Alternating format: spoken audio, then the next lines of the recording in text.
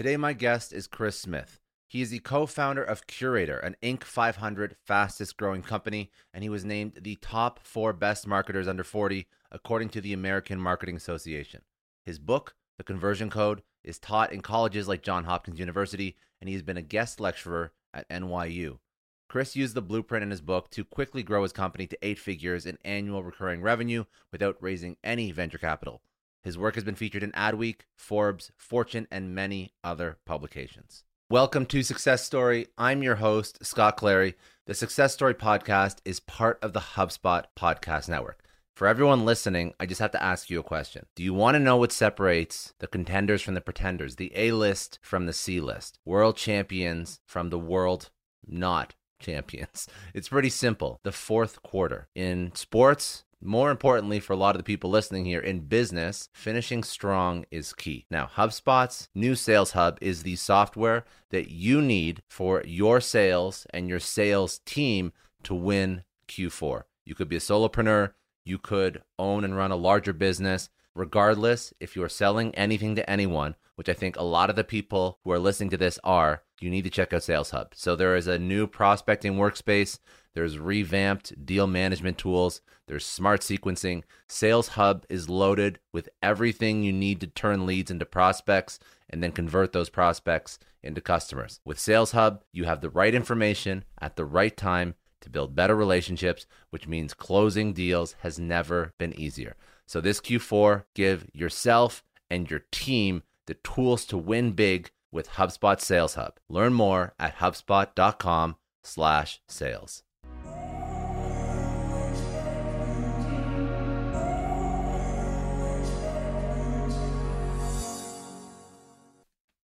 I don't think life's that simple, to sum it up into one thing. I think that's incredibly idealistic to think that there's a moment that it happened. But I'll give you one that comes to mind as you ask the question, which is I was in the 11th grade. I was on the varsity basketball team. Half my teammates went to become professional athletes. It was a 5A state school in Florida. We're really good. And we lost in the semis.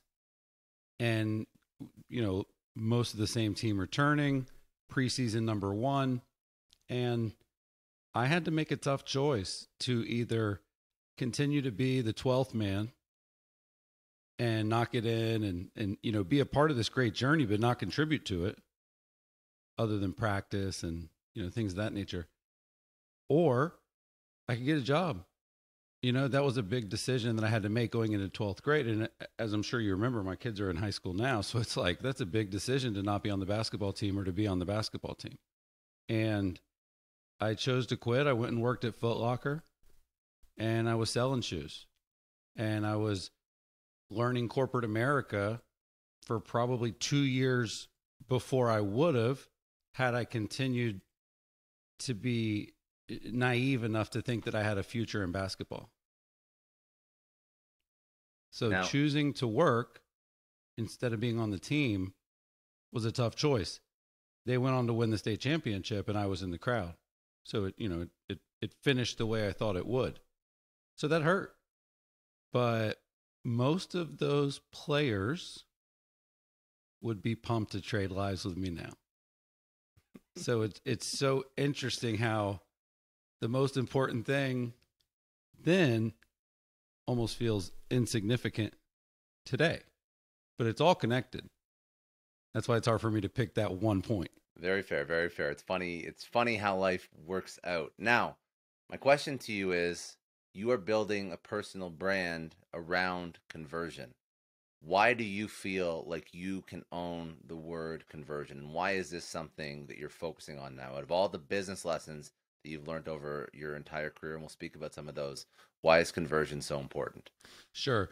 Well, I think the experience that for me stuck and ultimately became the stuff that I used when I did start my own company was something that I just thought of this, but it's like 9998. So my first boss was a billionaire. My second boss was a billionaire. My third company was a $1 billion publicly traded company. And the first startup I went to work for was acquired for $108 million. So like BBBM, you know what I mean? So when you see that level of success up front, and it's funny, I was just working on my email newsletter this morning, and billion-dollar companies make data-driven decisions at scale, always 24/7, and it drives everything that they do and what they invest in, and they obsess about it. They build their own systems and technology to manage it. When I was at Quicken Loans, we didn't use Salesforce. We used Lola. No one else uses Lola except Quicken Loans. Lead, origination, loan, allocation. The data center at these companies. And then once you have that sort of conversion layer, which they had, that's what I started with. So I'm really good at it. Started on the phone, work my way up. So once I saw the conversion layer works, no matter what the product or no matter what the lead source, the other thing that these companies do is they invest in their brand and they invest in leads. They buy leads because when you get the bottom piece right, you want to buy as many leads as you can because there's a positive ROI. So I think a lot of companies are today, Scott, they're building it out. They're building out the funnel and they're trying to figure out the best ways to get people into it, And it's just kind of like, I think you should build your funnel from the bottom up. And that's probably what makes me different and why I think I can own the word conversion, because I think it would be actually insane to do marketing and advertising and branding that led people to a leaky bucket, to an inefficient conversion process, follow-up process, speed to lead. How many times are we calling? What do we say when we call? What's the close rate? What's the conversion rate? What's the contract out to book back rate? We called it book back. Got to book back, book out, book back. There's a culture around that at these billion-dollar companies. And there's not at million-dollar companies.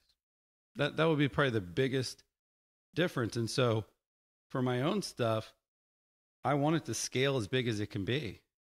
And so unfortunately, I have to do a bunch of wiring under the hood to try to get there. It's hard. It is hard. Dot Loop, we got to 100 million when Zillow bought us. I was the chief evangelist for Dot Loop. I wrote a book with their co-founder or with their founder, Austin Allison. It's called People Work.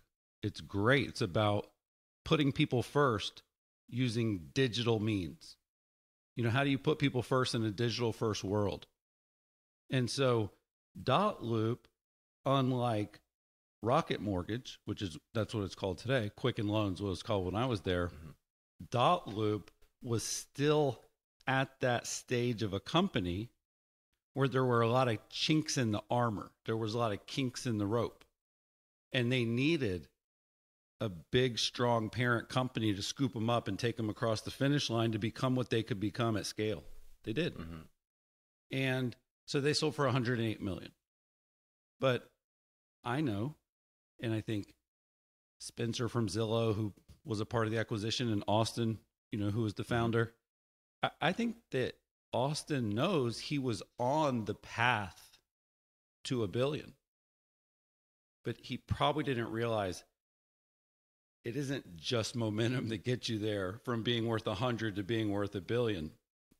It's kind of unrealistic to 10x as quickly as some people think you can.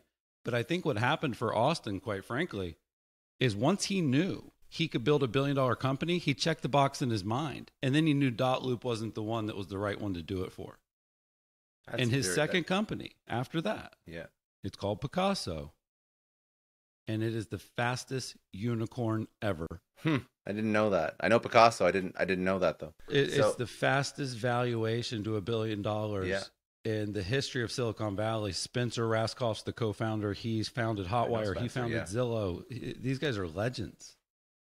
And so Picasso is going to get it right because Picasso is being operated properly on day one. Because Austin learned more than he earned. He made a ton of money, but he was learning so much. And then he got to report to Spencer for 2 years and see the belly of the Zillow beast. Zillow has scale, right? Zillow's worth billions. So, yeah, the Zillows and Quickens and those types of companies, man, they are data driven and they are built from the ground up. Okay, so a lot of corporate experience all makes sense. Now, I heard something that is interesting to me that's a great entrepreneurial lesson. You mentioned some businesses are not the right kind of businesses. And we'd argue like if you can build a business to $100 million, that's a great business, but it wasn't the one to go to $1 billion. But let's shelve that for now. I have a different question. When you're starting something new, what is the right business? So if you're an entrepreneur and you're getting into it for the first time, how do you decide where to spend your time? For the person starting it, it's the business that accomplishes their goals at the time. You know, Austin's goal is to run $1 billion company. So he started Picasso, he accomplished that goal. But that was a realistic goal. So to sort of have this hybrid between realism and surrealism. You know, it's like, Yeah. I know I could build $1 million company. And even now, it's funny you mentioned Austin because with Dotloop, I'm sort of at a similar point with Curaytor, my own company, because, you know, we basically sprinted to a certain size. We're private, so the numbers are not out there the way venture capital backed are, but we're private, we're profitable, we got cash, we do $1 million a month in MRR. Like, we're a great business. But the way that it is built today, it does not lead to $1 billion because Commissions Inc. and Tiger Leads and Boomtown, we've seen the comps for what we've built. And the comps are at about 350, 250, maybe 500 million. That is the highest. Then we looked and we said, okay, well, who are these brokerages that no one's heard of, that everyone makes fun of, that kind of suck and they're kind of new and they're not even really doing things that well? How are there like 6 of them worth $1 billion? And there's not one SaaS platform worth $1 billion. So I'm swimming in the wrong stream. So, but I can't become a brokerage because all of my clients are with all the brokerages. You know, I'm Switzerland. Yeah. It's important to me, by the way. So it's hard. And so to pick the thing up off the tracks and go build the business of tomorrow while you're working on the business of today, it's a lot harder than it sounds. And the key is just having great people around you. We were never able to look too far into the future when we were caught up in the weeds. Okay, so now let's sort of walk through the entrepreneurial journey. And when you started Curaytor, when Austin started Picasso, there's playbooks you deploy. There's playbooks for your product market fit, first 50 customers, first 100 customers, from 0 to 1 million, from 1 million to 10 million, from 10 million to 100 million. So walk me through the playbook for getting a company off the ground. I want everybody to get the best advice possible. I've built a company like that. I have great opinions on it. But there's a guy named Jason Lemkin. He is I believe, the smartest person when it comes to growing a SaaS business from 0 to 10 million in ARR. Because the reason I say that is as I'm on this journey with Jimmy and as I'm working with Austin and going through all these ups and downs, I feel like he's speaking directly to me and he's never met me. He's talking about my problems. He's talking about my issues. He's basically like reading my diary on Twitter. I'm like, dude, how do you have my P&L? What are you doing? And he showed me that he knew me. And so I then really latched on to him because he could get me where I knew I could get next. See what I'm saying? Yeah. But what I love about him too is he's like, I ain't the one that gets you from 10 to 100. And the person that gets you from 10 to 100 is probably not the one that gets you from 100 to $1 billion.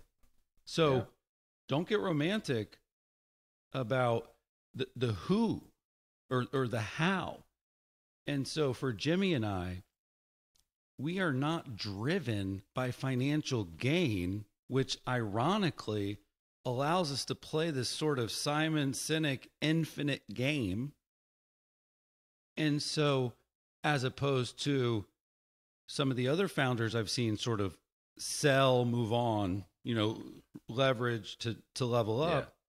We've chosen to pivot. We're like Ross on Friends. We're pivoting, pivot, because we know that we are talented enough.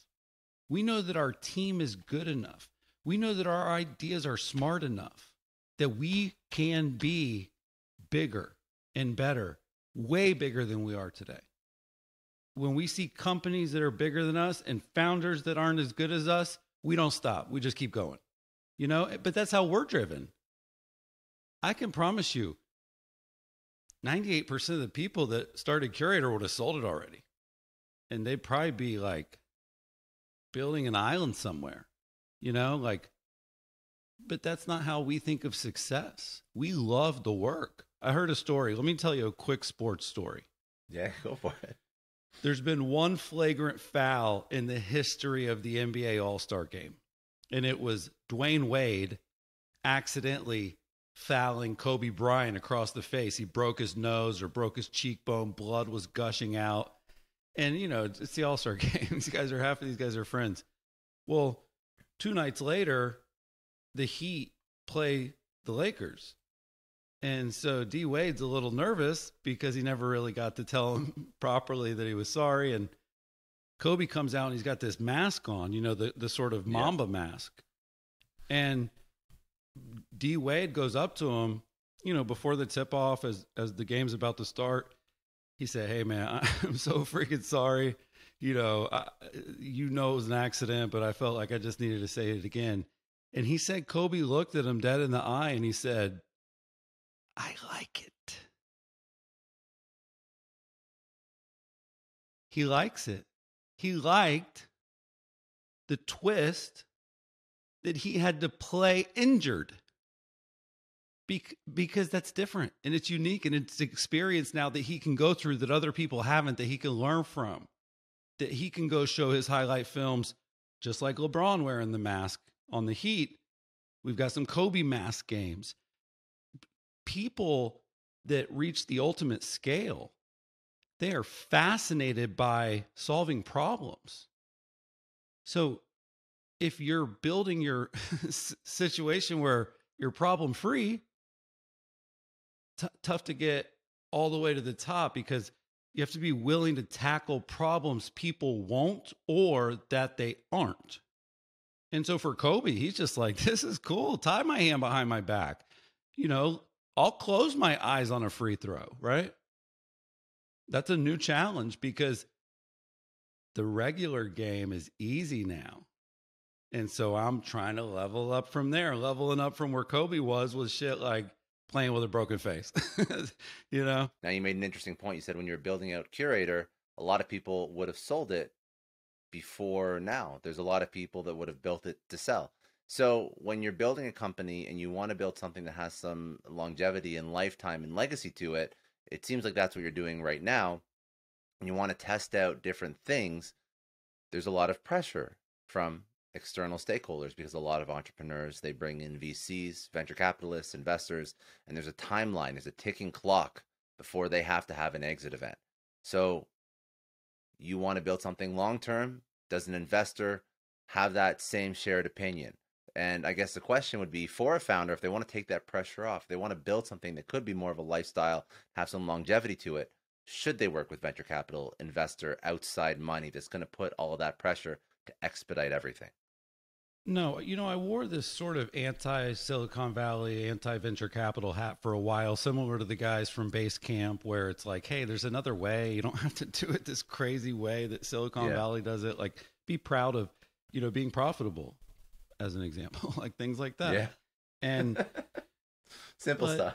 I actually, as I've gotten a little bit older, it's kind of back to that example we just gave. There's a lot of ways to do things, and I don't know how to do it the Silicon Valley way. And that actually now bothers me, Scott. I'm now basically saying the thing I made fun of for 10 years, that's actually the thing that I need to understand better if I'm going to continue to be the best marketing, sales professor in the world. Because it's incredibly difficult to keep up with this stuff. I got a push alert yesterday. Google Optimize going away in 2023. I'm like, dude, that's in my book. I can't unprint my book, but I know that going in. I know a lot of entrepreneurs listen to this show, and NetSuite has been a huge supporter for entrepreneurs, for business owners, because there's one thing that we all know. Business is about making money, and it's about your bottom line. And the less you spend on the nuts and bolts of running your business, the more profits you keep. But these days, everything is costing more. Supplies, people, shipping. It squeezes your margins, and I've been there, juggling multiple systems for finance, inventory, you name it, each with its own costs and its own set of headaches. That's why I made the switch to NetSuite by Oracle. It's changed our company. Think about it. NetSuite is one of the top financial systems out there. It puts your whole business on one platform, accounting, finance, the works. One data source for everyone. There's no more mismatched info. And because it's in the cloud, it slashes your IT costs. No more servers, no more updates. Just access NetSuite from anywhere. With one integrated suite, your overhead drops big time. And here's the real win. Efficiency. Everything's connected in NetSuite. Costs are ridiculous lately. Find a proven way to reduce your expenses and get better performance out of your team. It's a no-brainer, and that's what NetSuite offers. Over 37,000 companies have figured this out already. You have to join them. Right now, through to April 15th, NetSuite's got an incredible, flexible financing plan. Check it out and see the savings yourself at netsuite.com/Scott Clary. That's netsuite.com/Scott Clary. Today's show is brought to you by 1Password. Now listen, we all have that one friend who's constantly forgetting passwords and needing help to get into their accounts. I have a solution. It's called 1Password. 1Password is the award-winning password manager trusted by millions of users and companies like IBM and Slack to keep logins, credit cards, and other private info safe in an encrypted vault that only you can access. No more sticky notes with passwords or using the same password everywhere. I've been using 1Password for a year now, and I can't recommend it enough. It saves me time from having to reset passwords and gives me peace of mind knowing my info is secure. With convenient features like automatic password generation and login autofill, 1Password takes the hassle out of passwords. You can use it on all your devices, iOS, Android, Mac, PC.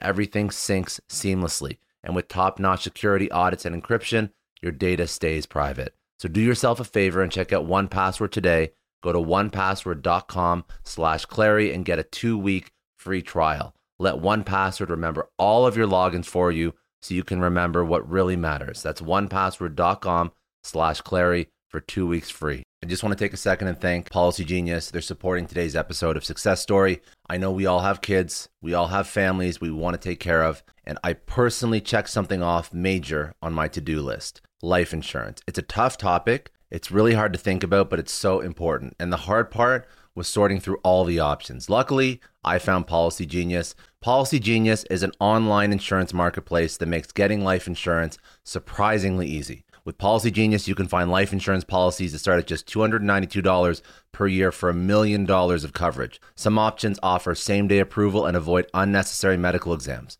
Now, knowing my family's protected brings me incredible peace of mind. Don't put off this important decision. Check life insurance off your to-do list in no time with Policy Genius. Head to policygenius.com or click the link in the description to get your free life insurance quotes and see how much you could save. That's policygenius.com. So anyway, I hope that makes sense. I wanted to follow up one point about who to onboard, though. You know, who do you onboard? Who do you offboard is a really interesting question, too, because there's these people that like push you up the mountaintop and they follow you like a disciple. They really do. When you have a great culture and you have a great mission and you have, you know, founders that are passionate, like it's sort of a good cult, right? It's awesome. There's words, there's colors, it's a real thing. It's amazing. It's hard to replicate. But that startup phase has to change to continue to scale.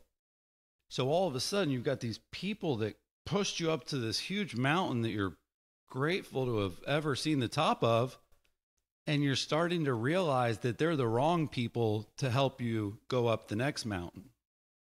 And so that change management is tricky, you know, because you've got all these people that got you there, but you know they won't get you here. But You're not going to just lay off all your best people. It's hard. And so to me, you need to have some sort of unemotional line in the sand where we are going to be, founder led, service led, passionate. When we hit these numbers, we are going to then go find experts like this to help us do this. If that was clearly defined on day one, people would know which exit ramp they wanted to take. But who knows what's going to happen with a company? We could have gone bankrupt several times. So they don't even, they're buckling up, but they don't know for how long. How do you make that decision, though? How do you make that decision on the right people? On the right people for this, people you for this hire leg of the journey and fire versus on your culture. Yeah, it's really not even overly designed. It's more about, are you willing to hire someone and fire someone based on what I'm about to sort of rattle off as who we are as a company? Because we're talking about trying to get to this huge scale. But to get to that scale, it's also very hard to get to that first milestone of call it 10 million, because that also involves all these departments and people that you're no longer involved with, even to get to there. So this is, part of what people should do is, once you have your culture code dialed in, and once you know what it is, it should be on the shirts, it should be on the walls, it should be on the booklets, it should be the window with the decal over it, and you have to say it out loud a lot, and you have to prop it out when it happens, and you have to call people out when they're not embodying it. To me, these are the ways that you scale with quality. So number one, it starts with us. We always look at ourselves as the problem before anyone else. And that starts with the founders.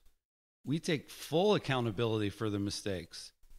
And unless we can sort of give ourselves an alibi, we don't.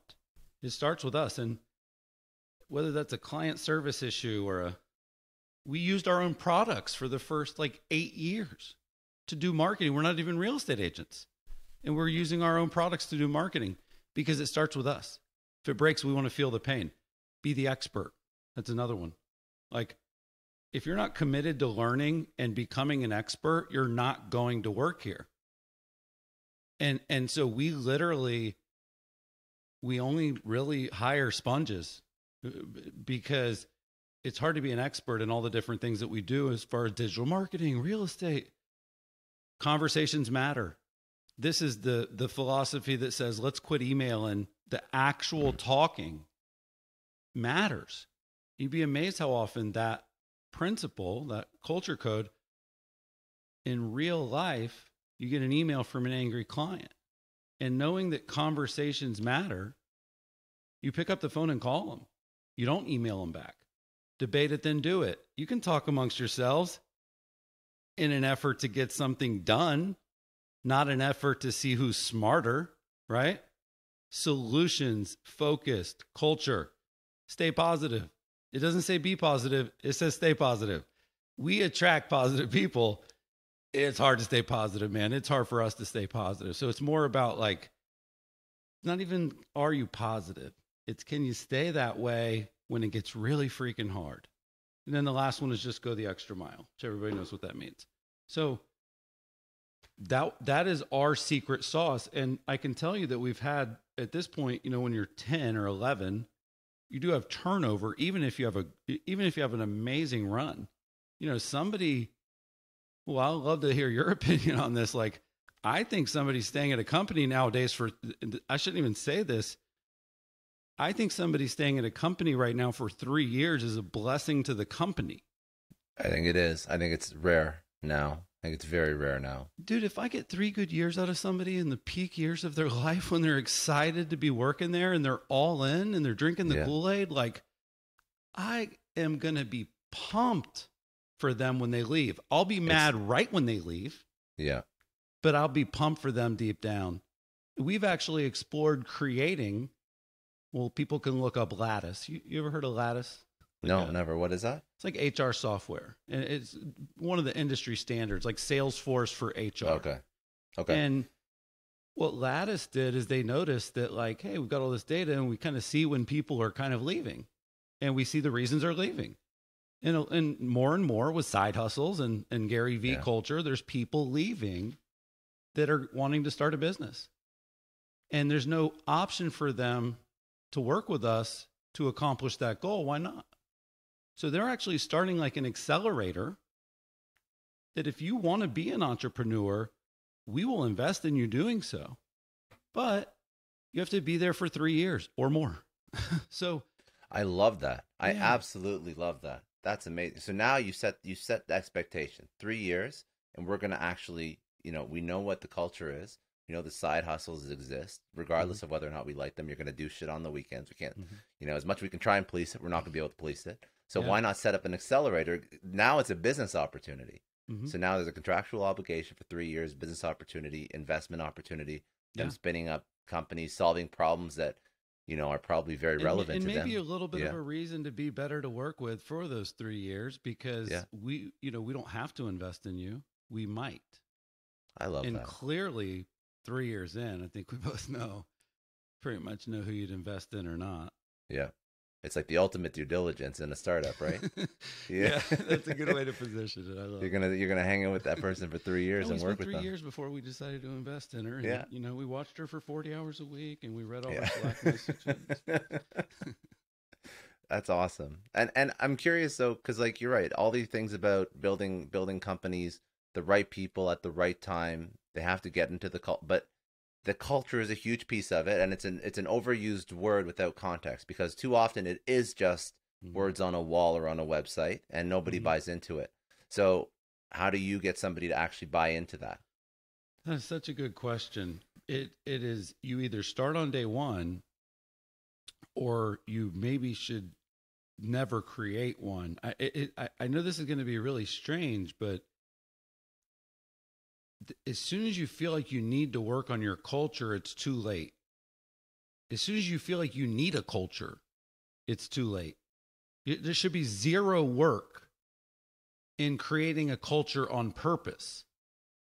But again, as you start to get bigger, and there's, 47 people that work for you, I can't spend time with all of them every day and let them sort of through osmosis pick up on who we are. So that's always been incredibly difficult for me. I think culture is a buzzword too. I really do. And even the people that are really smart that work for us in HR, that they understand that creating a culture is incredibly difficult compared to earning a culture. You should make sure you're earning it. How do you do it? You execute. You create a great environment to work in. You do great work. You're passionate. Like, you don't need to have a 3-word sentence for it to create a culture. But HubSpot, Salesforce, if you want to model the decacorns, do you know what a decacorn is? These decacorns, I think a decacorn is $100 million. $100 billion is a decacorn. Decacorn, okay. Is that or Deca? It might be, is Deca 10? I think Deca's 10. Okay, it's I think 10 billion or more. Decacorn. It's a good sized company, is what it is. Zillow at one point 44 billion. There is a level above a billion, right? And Silicon Valley has exploded. They're $1 trillion companies now. So decacorn became a term, and whatever 100 is centacorn. I'm just looking. I just googled it. It's so it's decacorn is $10 to $99 billion, and I don't know. This is a made up term. They just called it megacorn, over $100 billion. I love it, man. This is awesome. But yeah, those are, that would be my advice, would be, don't create a culture for as long as humanly possible. Don't need to. Don't make it a thing. Don't make it a sticker, Yeah. And then you're going to know when you need to actually maybe put it on a moleskin. This would be real obvious. Let's talk about conversion, because that's what you focus on. So you have 1,000,001 startup lessons, but you I don't know, specialize. You Hmm. specialize in conversion. You focus on conversion. You have a code for conversion. I am the up, down, down, left, right of Yeah. conversion. So how do you optimize conversion? What's the code for conversion? Yeah, it's Let's such a describe big what that is. question. Let's Hmm. describe what you mean by conversion, because people are Yeah, I thinking should about, start is with it that. A lot of ads, people think of it landing differently. pages? What is Hmm. it? Is it sales reps on calls? What is convert? It's like a million different conversion points in a Yeah, and they're business. all sort of, it's sort of properly to use the term in several different places that are incredibly different. So your conversion rate of leads might be like 0.14, and that's like killing it. But your conversion rate of a landing page might be 80% and failing. Hmm. So the way I define conversion, because I do think it's important to sort of say, what is conversion? It's the Venn diagram where marketing, sales, and technology overlap. It's sort of the intersection of those three things. In fact, the book, section one, marketing, section two, the sort of tools to go from marketing to sales, section three, sales.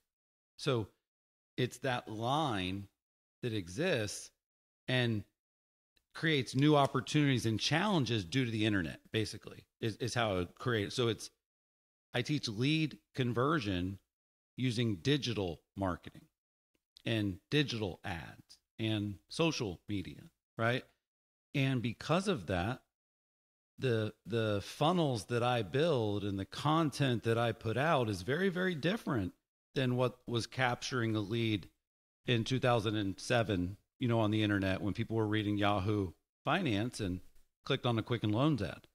It has changed a lot. So I define it as that overlap, and the goal is to get that right. And so instead of it being two different departments or calling it something weird like chief revenue officer, I feel like my calling is to be everybody's chief conversion officer because no one has one. And it really is almost like a therapist that's real tactical, because when I work with a room full of 25 salespeople, it's very different than the next day when there's like 7 marketing people. Totally different agenda, totally different energy. The room is set up different, right? Hmm. And so I'm basically trying to say, I need to talk to both of you.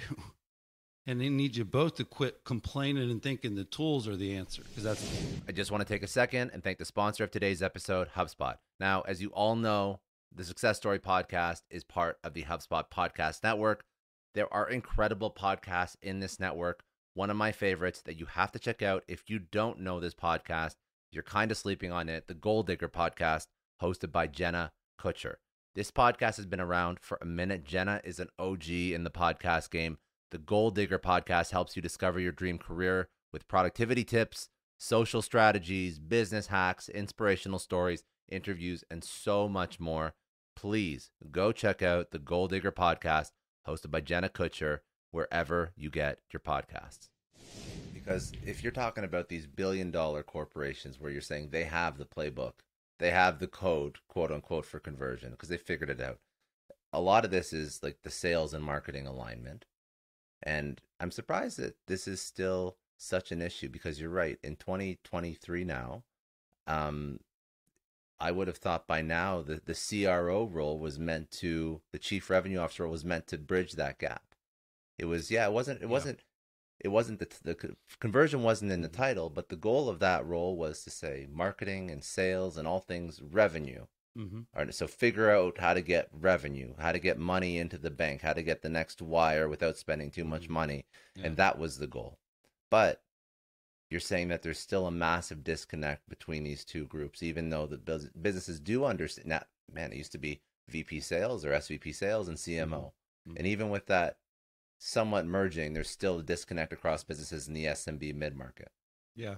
You just made me think they won't even let a salesperson in the C-suite. They changed the name. They didn't even Right? make it a Chief chief sales sales officer? officer. They No, switched it's it so to weird. It revenue doesn't make sense to me. Why is that? I don't know why that is. because sales has a connotation with being lowbrow. But at the same time, it's such a band-aid, right? It's like, Yeah. we're going to give someone a job and their only job is to make money. And it's like, I think the problem with that concept, and I'm sure for lots of companies it works great because they probably have a little bit more of a linear org chart with those three roles versus maybe a triangle shape, which if the chief revenue officer is basically two people's boss, then you have to respect both departments greatly because they are what makes the company exist. And so I think this, like the strategy officer and the information officer, and they need to be on this line, and the chief revenue officer just needs to line his ass up with everybody else. He ain't better than anyone. She ain't better than anyone. So that to me is broken, where it's like CEO and then COO, CFO, right? And so I just don't like the way that people disrespect marketing and sales. And CMOs, they traditionally and historically have not been trained to think about conversion. I'm working with my sister-in-law. She said, yeah, I went to school. I did actually take some marketing classes. I'm like, what'd you learn? And it was just all philosophy. It was just consumer behavior, the psychology of marketing messages. Like, you're not learning really tactical things in school to do digital marketing that has a goal of converting leads. So you have all these people that have been trained to create fun, brand-centric campaigns, and then the internet and social media and analytics was born, and now everyone can prove that most of them are terrible at their job. I agree 100%. I mean, I actually just think I posted about this the other day that, like Chat GPT and how it just passed the Wharton MBA exam. I'm like, well, and that's an issue for me when Chat GPT stopped training on data that was basically dated in 2021. And that's where it's getting all its data. So if it can pass an MBA exam from one of the most esteemed educational institutions in the world, one of them, then that to me means that the MBA is really not setting you up for success, because what has happened since 2021 in terms of how we work, how we market, how we sell, how we manage, how we have gone remote. How do you hire somebody remotely? How do you convert people to have no more budget, or budget's been reduced because of recession or COVID or all these different extenuating factors? The word you'll need to give it will always change. But, yeah. So I think that, so now what is a modern marketer? Well, you're not getting that from school, obviously, because if I took things that I knew in 2021, I wouldn't be effective in 2023. It changes that fast. So how do you? What are the laws that sort of always apply? The laws that always apply are relevance and attention. And it's just, if you have people's attention, you get a chance to try to be relevant from time to time. It is still the fun marketing, branding, content stuff, but it's those are the jabs, and then the right hook, it needs to be super relevant. So I just think of it as, I'll just oversimplify it. I get 29 days a month to do really cool stuff and to be creative and to put great work out into the world. And then on one day, I'm going to go see how it did. And the way that I'm going to see how it did is I'm going to look at it much more so through the lens of, I earned this day to spam you. I spent 29 days providing 100% value in everything I sent you. And so today, I'm going to ask you to help me, and people are okay with that. It's so funny because I have an email newsletter that kills it, and it doesn't get a very good click-through rate because the whole point of it is to help people just sort of get a synopsis of several things, you know, in marketing and sales. They could click if they want. There's some interesting multimedia if they do, but I have a 0% click-through rate goal, meaning I want to make sure people can read the whole thing and never click. And sometimes I get a little nervous because I'm like, man, I've got a course coming up, or I've got a webinar where at the end I'm going to be, selling something, and my goal is to make money, and they never click anything. And it's like, calm down. The point of that email is not to get clicks. Send one that the point is to get clicks. And I could show you another email right above that one that is sort of what I'm explaining, that right hook. And it has like 89% open rate and 70% click-through rate.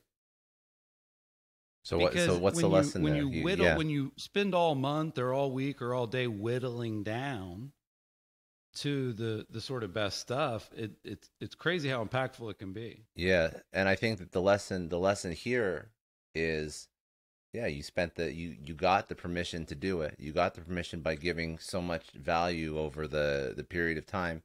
But and larger businesses know this. The good ones do. How many times do you like cringe when you get a sales email from somebody every single week, right? Asking to buy, and you've never gotten anything valuable from them. Yeah. Do you think that just if this is just for your own sake, like, I don't know. Yeah. You could probably read that, but like, yeah. if you look at those stats on people that are buying and engaging with the stuff that they buy, that's not bad. It's unreal. That's not bad at all. If you look at the top one here is more of a normal newsletter that I send every week. Yeah. Huh. So I heard Jason Fried one time say something that really stuck with me. And he said, the more times you send people away, the more reasons you give them to come back. And he meant it in like a really good way. Like, he didn't mean it in like a Grant Cardone, keep pissing people off and it doesn't matter because they'll keep going into your funnel anyway kind of way. It was more in regards to content and being willing to share amazing things that you find that you don't create. And I think that is probably one of my secret sauces. The Chris list, I don't actually create any of the content in it. It's truly the best stuff I find from all over the web.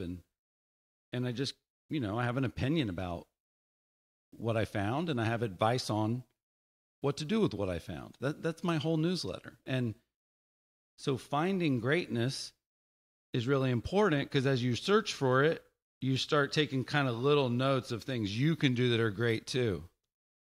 And that's kind of how my flow is.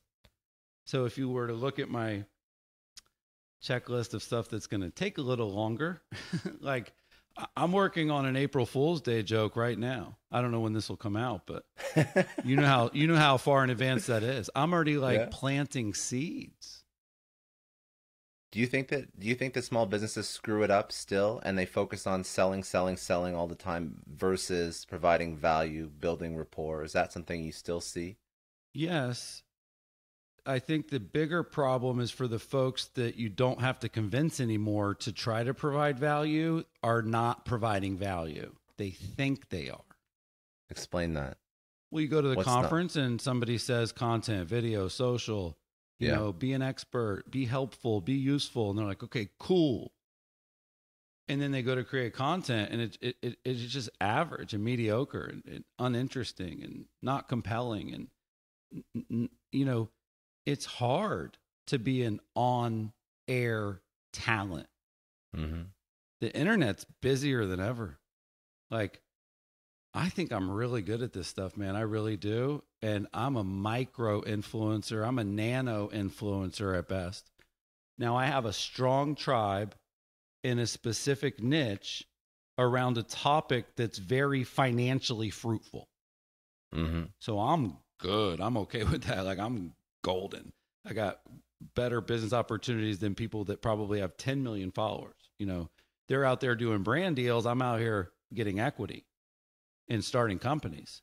So like, there's lots of ways to do it.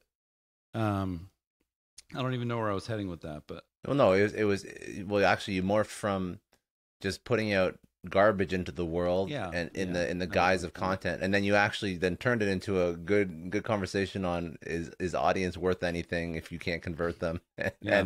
and you're just building an audience of on sort of that average content.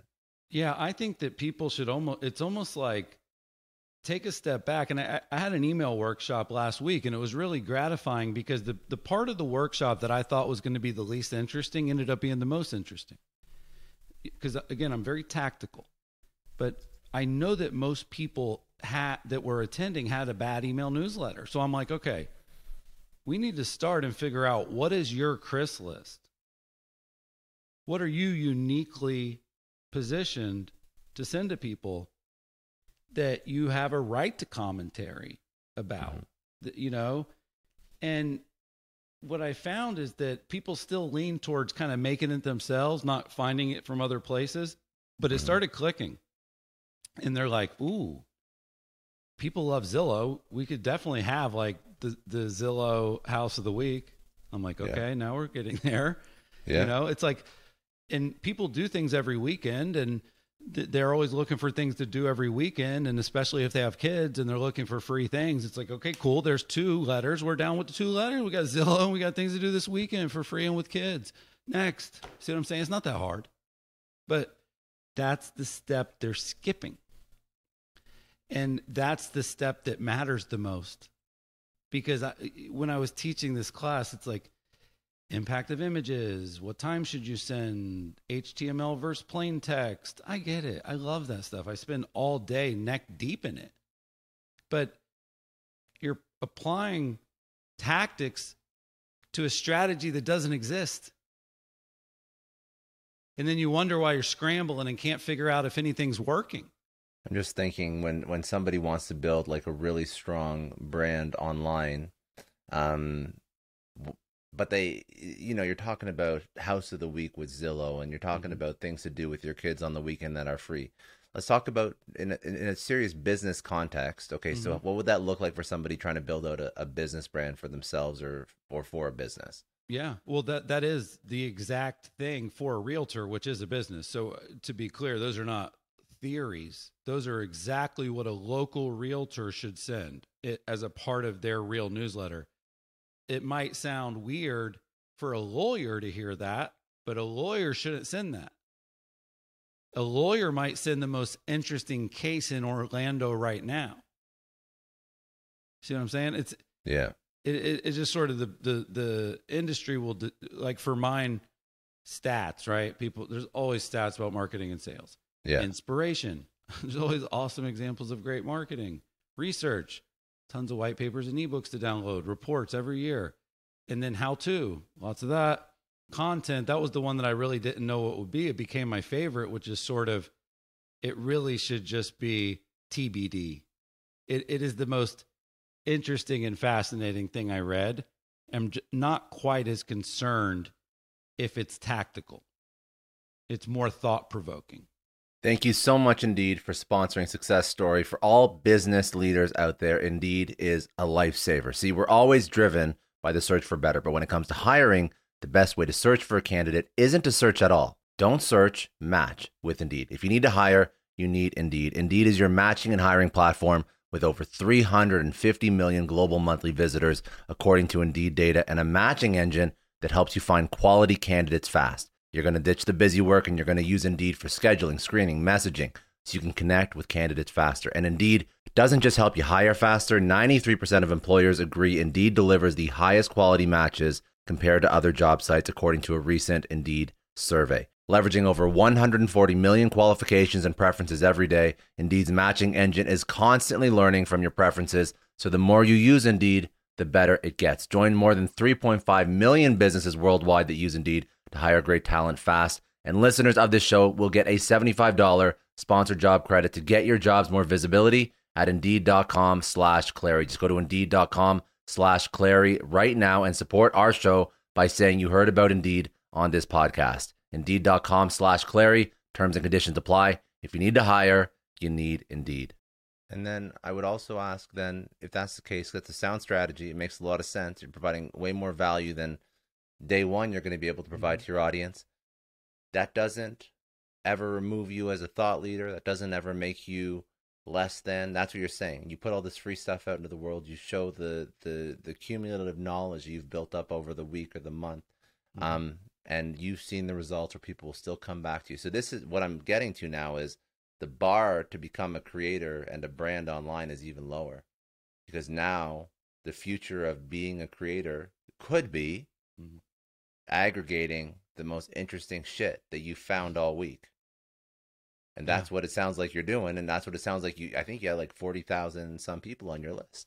Yeah. Or maybe more now. Yes. But here's the thing, because a lot of times it's like, so then why should people buy anything from me, Scott? If it's all this great free information every single week, I'm putting it out on social, I'm putting it in my emails, like, why bother paying? And that to me is, you said, where is conversion? And that's conversion right there, right? Why pay Chris? We got tons of stuff out there for free. So that's my funnel, right? It's working, it gets there, and it's like, I don't need to upgrade, I'm good. Well, the line in the sand for me that made the most sense, which was sort of like, where would I feel like it became fair to pay if I was the person paying? Like, I don't even think about it as me. I'm like, okay, I'm on the other side of the screen and I'm getting this stuff, and it's $49 or $75 a month or whatever it is, $597. You hear all these crazy prices with funny numbers.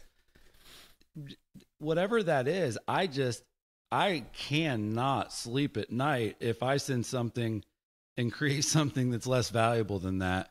And what I try to do is I try to earn the annual ROI monthly. So I do a live workshop every month. It's 3 hours, and people can attend it for $49. It's cheap. They come in, they attend it, they see if they like it or not. If they keep get the replay for a week, whatever. But a lot of them upgrade to the monthly membership, which is more 24/7 access. You get to go to every workshop every single month. So the line in the sand for me was, when I'm teaching long form, in depth content, I'm not going to do that for free anymore. Now, that sounds easy to say, but what does that mean? It means I don't have a podcast. And it means I don't have a YouTube show. And it means if I'm going to have one, I'm going to have to come up with something cool and different that's not long form practical marketing and sales tactics, because then I make it fair to say, why pay? If you're paying for a workshop every month, I got another free webinar every month. It's my lead magnet teaching damn near the same thing, right? It's unfair to ask people to pay. So I just looked at it like, if it's long form and if it's in depth and if it's highly practical, and then the quality's better, and there's so many cool things that I've done with it around like cheat sheets, and I love it. I have fun with it. But yeah, that for me felt really fair. I wanted a lot of people to be able to afford it. I wanted to feel really good and hold my head up high when I charged for it.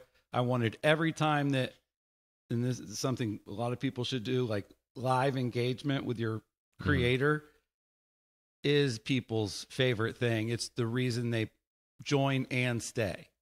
You could add all the pre-recorded on-demand modules in the world. If your live monthly workshops or webinars or live streams are not amazing, people will churn. And how do you make them amazing? You do the work. I mean, I'll show you, like, I don't know what that means for a lot of people, but for me, I'm mapping it out for the solopreneur here who wants to do this, I mean, right? You just do the work, man. I just wake up every day and work and write stuff down. And there's such a great story about JP Morgan. Have you heard that story about JP Morgan and the homeless guy that came up to him? No, I don't know this story. Tell me the story.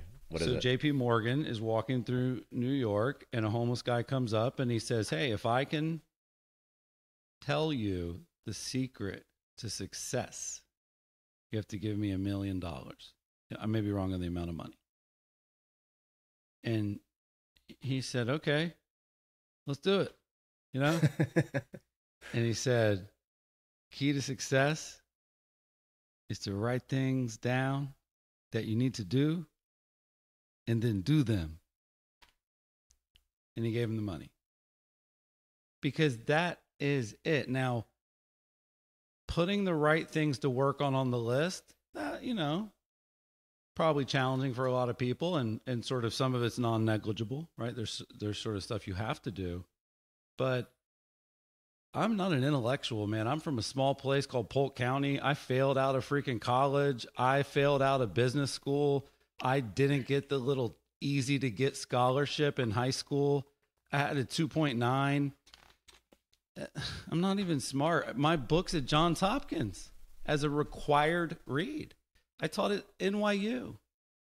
And it's because I just write down things to do and do them. But the real answer is creative, original ideas are the only thing that matter anymore. That is my true feeling about what people should think about as they think about what to create. That the content arbitrage volume game is over and people don't know it yet. And the volume is going to have to come way down for most people, and the quality is going to have to go way up for most people for the algorithms to even know they exist. And I can tell you that one video that pops, I did a Twitter thread, and it has 300,000 views. My average tweet has 3,000 views. So 10x, 100x, right? Mm-hmm. But it was a 100x more clever idea. So everyone's trying to figure out what time to post and what to post and how to post, and should it be a picture? Oh, reels, they do good. Da da da. Like, I'm telling you, man, spending a little bit more time in the lab than other people do on coming up with unique and creative ideas is where it's at. And where you'll come up with those is by establishing some of these inputs that are bringing you these other amazing people's unique and creative ideas. I love it, dude. So actually, it's so crazy. So you're talking about, you arbitrage content for top of funnel. You learn from it yourself. It's a low effort, high value, top of funnel product. And then all of a sudden you flip the script. And the second now you have the gated content, and it is exceptionally high value, where you focus all your time, energy, and effort. So you focus your effort on the thing people pay for so they don't churn. You don't focus as much energy on the top of funnel because, like you said, it can't be a volume game. It's virtually impossible for any normal human being to have that much creative original thought that you're going to outpace someone else that's a specialist in their field every single day, every single week. Mm-hmm. So you focus on where you're going to put that energy and attention and effort, which is the paying customers. Mm-hmm. And that's really, this is like the solopreneur turning into somebody who teaches for a living and coaches and advises for a living. Mm-hmm. This is now the new playbook, because I think that what people screw up is they try and do the volume on top of funnel to attract people with like subpar content. Mm-hmm. And then they have gated content, but then it's okay, but it's not great. It's kind of like, a shittier version of something that's already something else that's already out there. And that's the funnel. It's a leaky bucket, and people pay, they get pissed off, the product's shit, they churn, and so on and so forth. And they just have this like ongoing kind of shitty content and knowledge business. And we talked about side hustles. That's what everybody wants to do. Not everybody has a technical skill. They don't all want to be graphic designers or web developers, or sometimes they want to teach over things they've learned. Mm-hmm. And I think that's the differentiator between what you do and what I've seen a lot of people try and do in teaching. Well, thank you for picking up on it. I'll leave you with this Steve Jobs quote. It's about quality. And in my first book, Austin Allison, the guy we talked about, one of the core principles was quality creates quantity. And for each chapter, I was tasked to go find the best quote that embodied that, principle. And the one for that always stuck with me. It was from Steve Jobs. And he said, quality is always better than quantity. One home run is worth way more than 2 doubles. I never forgot that. People hitting doubles, man, single, they bunting. Yeah. We need triples, right? What happens when you hit a triple? I don't even know if you watch baseball. I don't hardly ever watch it, but when you hit a triple, people are going nuts. Yeah. When you hit a home run, people are going nuts. And what analytics has figured out in baseball is what I'm suggesting in marketing. Swing for the fences or don't swing. But don't do the strikeout part a million times. That's what people have figured out. They got that one down. Strike out a lot.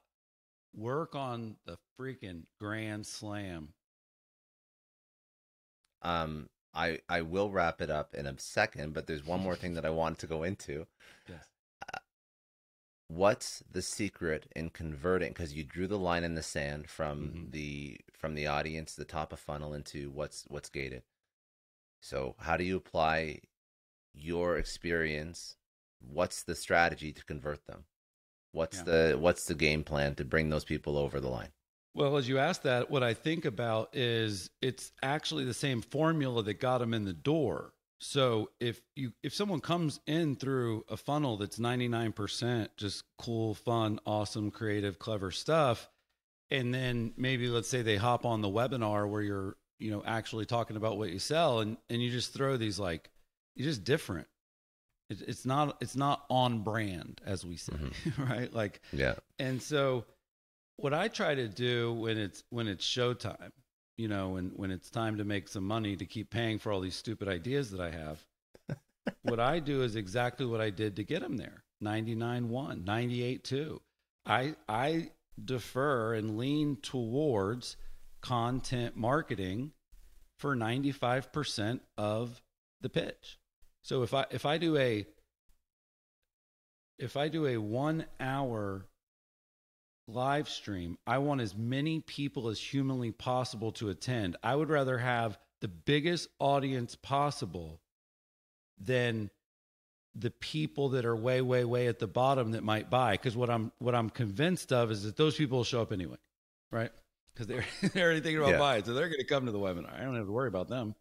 So when you get on the webinar, I'm going to do what I call the science of sales. I'm going to get you more excited than the cost of what I sell while I have your attention, and then I'm going to ask you to buy. And so what I do that's probably a little bit different is I don't rush into it at all. Sometimes I'll be 35 or 40 minutes in, and it'll feel like the right thing to do to tell people how to move forward because they're sold, and I'm just at that point, I'm benefit helping, and I'll just cut to the chase. But in most cases, I would say if it's not minute 50, I'm teaching. I understand. One of my best mentors, his name's Steve Passanelli. He taught me how to present publicly. He's really sharp. CMO of a company called BombBomb. I know it. Yeah. Yeah. You heard of it? Yeah.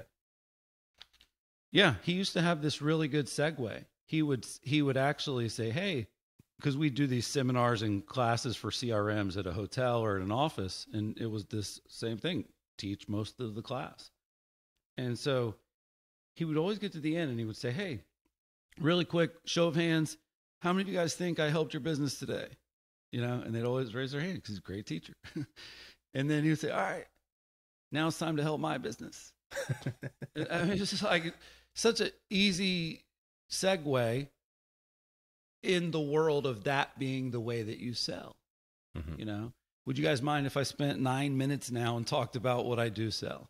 You don't have to say I've earned the right, but you need to know that. And you did, and they'll know it or you didn't. So what I need to improve on, because I'm not perfect by any means, what I need to add to my arsenal is actually the direct sale, fastball down the middle. Come see what the Conversion Club is all about. Is it right for you? Should you join? Yeah. If you join, there'll be a coupon. I'm too kumbaya sometimes. But it works for you, and that's your style. I said in my newsletter today, I said, I think that's where the puck's going, and I'll be over there. You know? I think there's some wisdom and elegance in that too. I mean, you can learn other tactics, but if you have the funnel down and it works for you, I mean, you already have put a lot of thought into this. I don't necessarily think you have to. Maybe you would convert slightly more, but maybe it Hmm. turns off the audience. And there's always a net positive and there's always a negative positive to every action you take against an audience, especially if they know you in a certain way. Hmm. So you can optimize other ways too. But I Sure. mean, Yeah. And I think that it's a better problem to have than the alternative problem. Like figuring out how to monetize an audience that loves you properly is a yeah, way, way better problem to have than what can I a thousand create to percent. build that tribe? Because Yeah, that is probably a long, slow grind yeah. in And most that cases. But nowadays, with the algorithms and with the kind of sea of sameness where, nothing stands out unless it's really, really good, people pop off pretty quick, man. In my industry, Glenda Baker, 900K on TikTok overnight, just telling war stories about selling real estate for 30 years in yeah, Atlanta. Brad McCullum, this guy up in Calgary, started a YouTube channel, made these amazing videos about luxury houses up there, became the number one luxury agent in under 2 years. So Charlie D'Amelio is real. yeah, You can be Cobby, I think that's his name, Cobby Lane. yeah, yeah, Those people, they came out of nowhere, but they were really funny, or they were really cute, or they yeah, were really good dancers, yeah. or really funny. Like I keep going. So You different. So have to fine. Yeah, be that good. yeah, But if you are, it's almost like whatever that old analogy of taking the road less traveled. It's almost like Candyland, where you get that, you get yeah. that ladder, you almost go to the very top because you happen to strike the right chord or roll the right I number. I love that. All right. Before we wrap up, most important thing is where can people connect with you? They want to get your new book. They want to Hmm. connect with you about any of the stuff that you offer. So social, website, all of that. List it out. I feel this is very ironic that I also did a bad job selling my book today. We're at the very end. I don't know that I mentioned the book. It is called The Conversion Code. You Yes. can go to theconversioncode.com. My social media handles that I use the most that I love are Twitter and Insta. IG, Chris underscore SMTH. Same on Twitter, Chris underscore SMTH. When I started my journey, Scott, I couldn't afford the vowel. Well, that's funny. Well, okay. Last thing to wrap this up Mhm. before I close out. And by the way, we'll link everything in the show notes, so that all the links for the book and for all of your social and your website, it's all linked in the show notes below. But I ask everybody this. So you've had an incredible career. You've built companies. You've been part of exit events, acquisitions. You've built your own startup successfully. You've built a personal brand. So after all of this is said and done, Mhm. um, you look back and what does success mean to you? Yeah. Um, I think success to me is really just about reaching my full potential and enjoying trying to. That's it. Short and sweet. I love Because that. it's so hard, I believe, for me, and I am grandiose and I think I can accomplish things that are unaccomplishable. But yeah, I set a big goal and I go out to accomplish it. And for me, it's just sort of like I try to be equally discontent and grateful. That to me, that's success. If you're discontent because you know you have better work in you, but you're grateful because you're already living a life that 99% of the world would dream of, I think that's a good spot to be. And I've noticed with the most successful people, they have a chip on their shoulder and they shouldn't, you Yeah. know? And so I have a chip on my shoulder and I shouldn't. And it's because it isn't that I actually think that I can beat them. I'm better than it's just that I know that I'm not where I personally can get. And so if I, and the grateful part is because I don't want to have that journey and then, because the checkbox will keep moving, right? So it's like, oh, I want to make a movie and I make a movie and I want to win an Oscar and I win an Oscar. I want to win 2 Oscars. Like, so I'm well aware that prize can move from what we think it may be today. So that's why I think for me, the answer that came to mind as you asked that was just more sort of like, am I continuing to push myself? Full stop. And am I having fun? That's it, man. I love that. That to me is success. And I think that is way, way harder than it sounds.